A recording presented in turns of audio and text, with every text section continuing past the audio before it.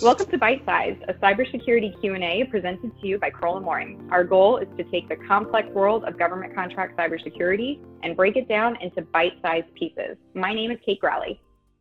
And I'm Evan Wolff. Every other week, we'll take one question that we frequently hear from our clients and give you a short, simple answer. And we'll explain why it matters. Here's a question that came up from a recent client discussion. What is NIST and why is it so important to contractors?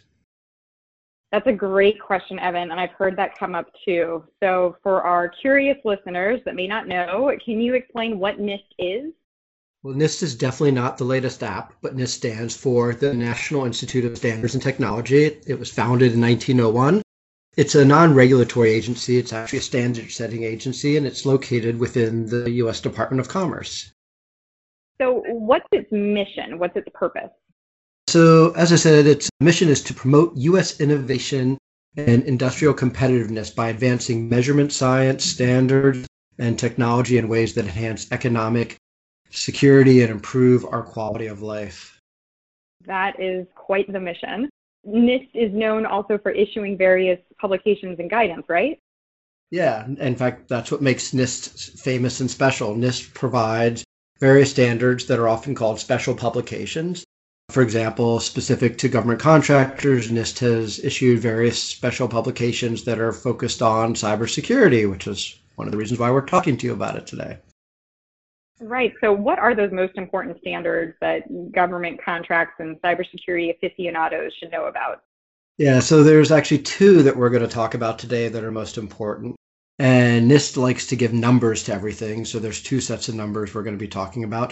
The first is NIST 853, which is a cybersecurity standard that's applicable to all U.S. federal information systems, except those that are related to national security, which includes catalogs of security and privacy controls. And that's a podcast for a separate day.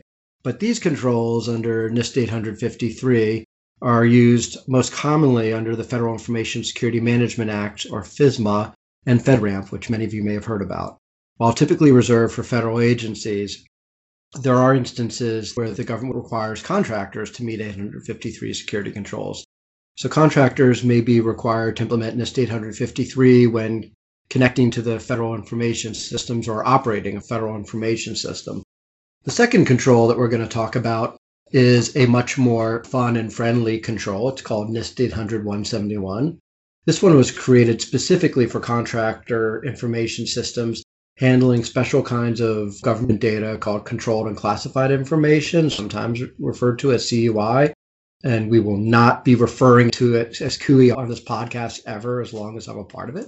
The NIST 800-171 standard includes 110 controls, and those are thematically similar to 853, but there's a lot less of them. There's over 700 controls in 53, and there's a lot more flexibility in implementation.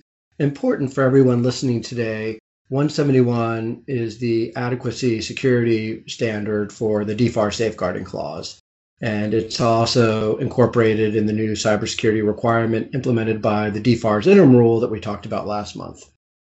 So Kate, what should individuals know about the NIST publications? Well, that there is a lot more of them. NIST has literally thousands of publications. Some are part of that special publication series with the 853 and 171. Some are internal reports. Those have the letters IR in their name. Some are bulletins. Of that massive library, some of the content gets very specific. Some are dedicated to media sanitization or multi-factor authentication, while some of the content is also more general, like NIST risk management framework or its privacy framework.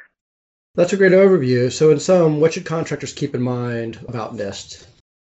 Well, contractors should appreciate that it is common to see various NIST standards referenced in government contracts. You may see things like 53 or 171 because that's required, and other times you may see some other references at the customer's discretion. So here I'm thinking a good example is that media sanitization publication. We do sometimes see that get folded into contract requirements. So it's good to be generally familiar with what NIST has out there. NIST materials can also serve as a useful benchmarking tool. If there's an issue that you're not sure how to tackle, the chances are that NIST probably has something published on it. And the last thing I'd say is that NIST really looks to private industry to help it shape these materials. It's really common for NIST to issue draft versions of its guidance, specifically so that industry can weigh in. And even before the draft gets published, NIST often hosts open meetings to discuss the issues that ultimately get folded into those drafts. So it's nice that for such an important standard setting body, the contracting community really has plenty of ways to have their voice heard.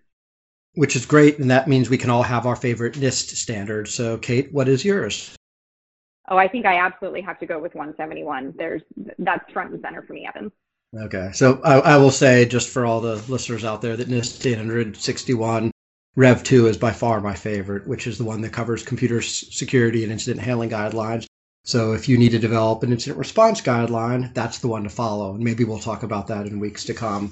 But that's it for today. So thank you for joining Byte-Sized, the Q&A. We'll be back with you in a few weeks with some new questions and hopefully some good answers. But in the meantime, if you have any suggestions for what you would like us to cover, please let us know. I can be reached at 202-624-2615.